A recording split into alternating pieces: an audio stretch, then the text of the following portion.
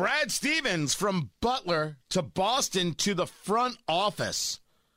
That was the big news, leaving the head coaching position, taking over for the Celtic great Danny Ainge, and taking over in the front office. JMV joins us right now from 107.5 The Fan, 93.5, 107.5 The Fan, 107.5thefan.com. Big move in the NBA. The question is, why is it happening? Well, because I think Brad was a little bit gassed, Tony, with coaching. Danny Ainge, who was running the organization in Boston, was also gassed and wanted to step away. And the Boston ownership wanted Brad to stay within the organization, so they decided to elevate him to the director of basketball operations, or the president of basketball operations, to keep him there and see if he can elevate his career, not through coaching at this point, but through organizational decision-making. So it's kind of they call it a step up, but you still kind of wonder, Tony, this. You kind of wonder, to me, he is still, and I'm biased, one of the better coaches I've ever been around, ever watched coach, even though he has not won a championship. But at the same time, you kind of wonder at the age of 44, at this point in time, if he's done coaching or if he still might bounce back at some point and be on that bench again. Hey, look, there are people who are still upset that he left Indiana, right? That he left Butler. They would have preferred that he stayed, and certainly there are people who talked about him for that IU position and would have loved to have seen that happen. But it's interesting how the NBA is going and how a lot of these franchises are going, where the tactical side, right? We talk about the Moneyball side of things. That methodology is something that is really prized. And as you read about Brad Stevens, there is a lot of appreciation for not only the technical ability to understand data, but the ability to translate that to players. What have you seen from him on that side? Yeah, what's funny about it too, Tony, the difference between college and NBA is this. When you're a coach of the NBA, you still have an ultimate boss, and that boss has a boss in ownership beyond that. But, you have a boss in the president of basketball ops. In college, in a lot of places, especially like where Mike Krzyzewski is going into his final year before retirement at Duke, he's the man.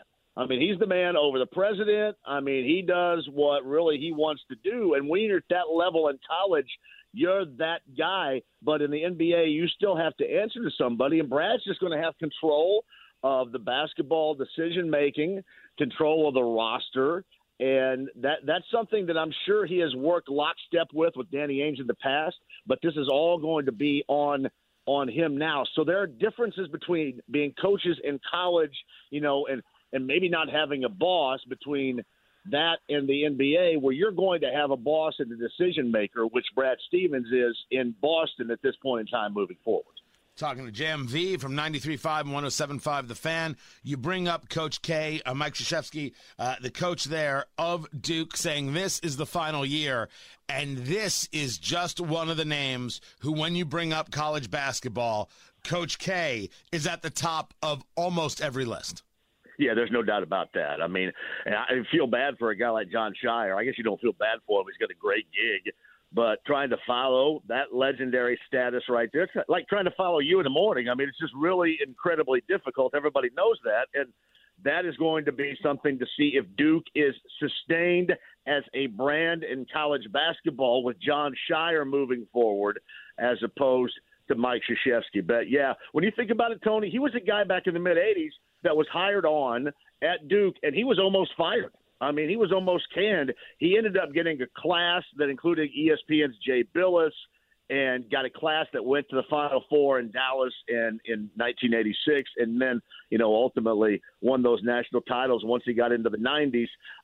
Legendary status, no doubt, as a coach, as a collegiate coach, certainly, and is right up there with among the, if not the greatest of all time. And it is going to be some celebration, I'm sure, of an incredible career coming up this year in college hoop. The greats almost always get canceled at the first. Seinfeld almost got canceled after the first season. I almost got canceled after the first 6 months. Man, it's the way it goes. Let me take you back to the Indianapolis 500. There you and I were with the pre-race coverage, and it's always a pleasure.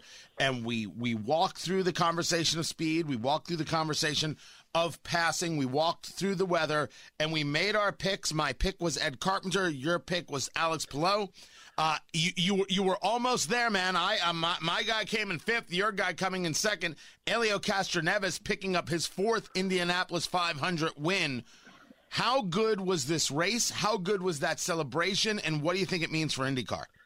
You know, Tony, we talked about this going into it. I mean, this was going to be something that was going to be one of the most memorable of all time, 500-wise, even before they dropped the green flag, without question, because of all that was going on beyond what's going on the track. And then that day, the incredible day, everybody being back, the celebration of it all, everybody you saw in the stands, and then getting a four-time winner, and that four-time winner being Helio Castroneves, one of the most loved, without a doubt, that has ever raced there.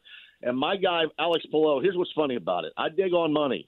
And obviously, I had a little bit of money on the line there with Palou. Is that right? But you know what? At the end of it, Tony, I go with the story. And nothing against Alex Palou. Man, I would have loved to win a little bit of cash on that. But the story was just so great. The aftermath of the celebration was great. And it made that race one of the most memorable of all time. And you know, we haven't seen I'm sure that our radio numbers are through the stinking roof. I mean, it was you and I together. How could it not be? Correct. But we saw the television numbers. The television numbers are the best since the 100th in 2016. And, I mean, everybody wanted it. They got what they wanted. It was a celebration, and it was a celebration afterwards with that win. It'll go down in history as one of the most memorable, both on and off the track. And it was pretty incredible, Tony.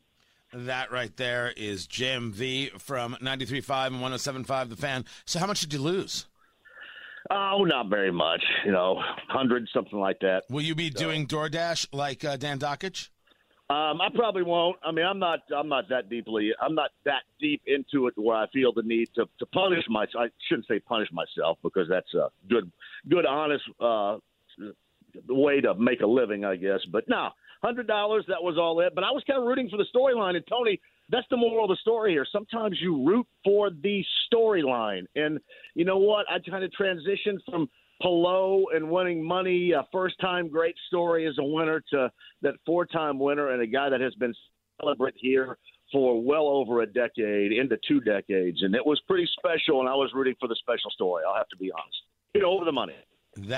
Look at you. You are an altruist. I'm full of crap. I'm so full of crap. I wanted the money, Tony. I know. What's wrong with me? I don't know, but I'm so glad that you finally came clean here with us. That's Jam V from 93.5 and 107.5 The Fan. A good storyline is good, but cash is still king, baby. That's the way it works.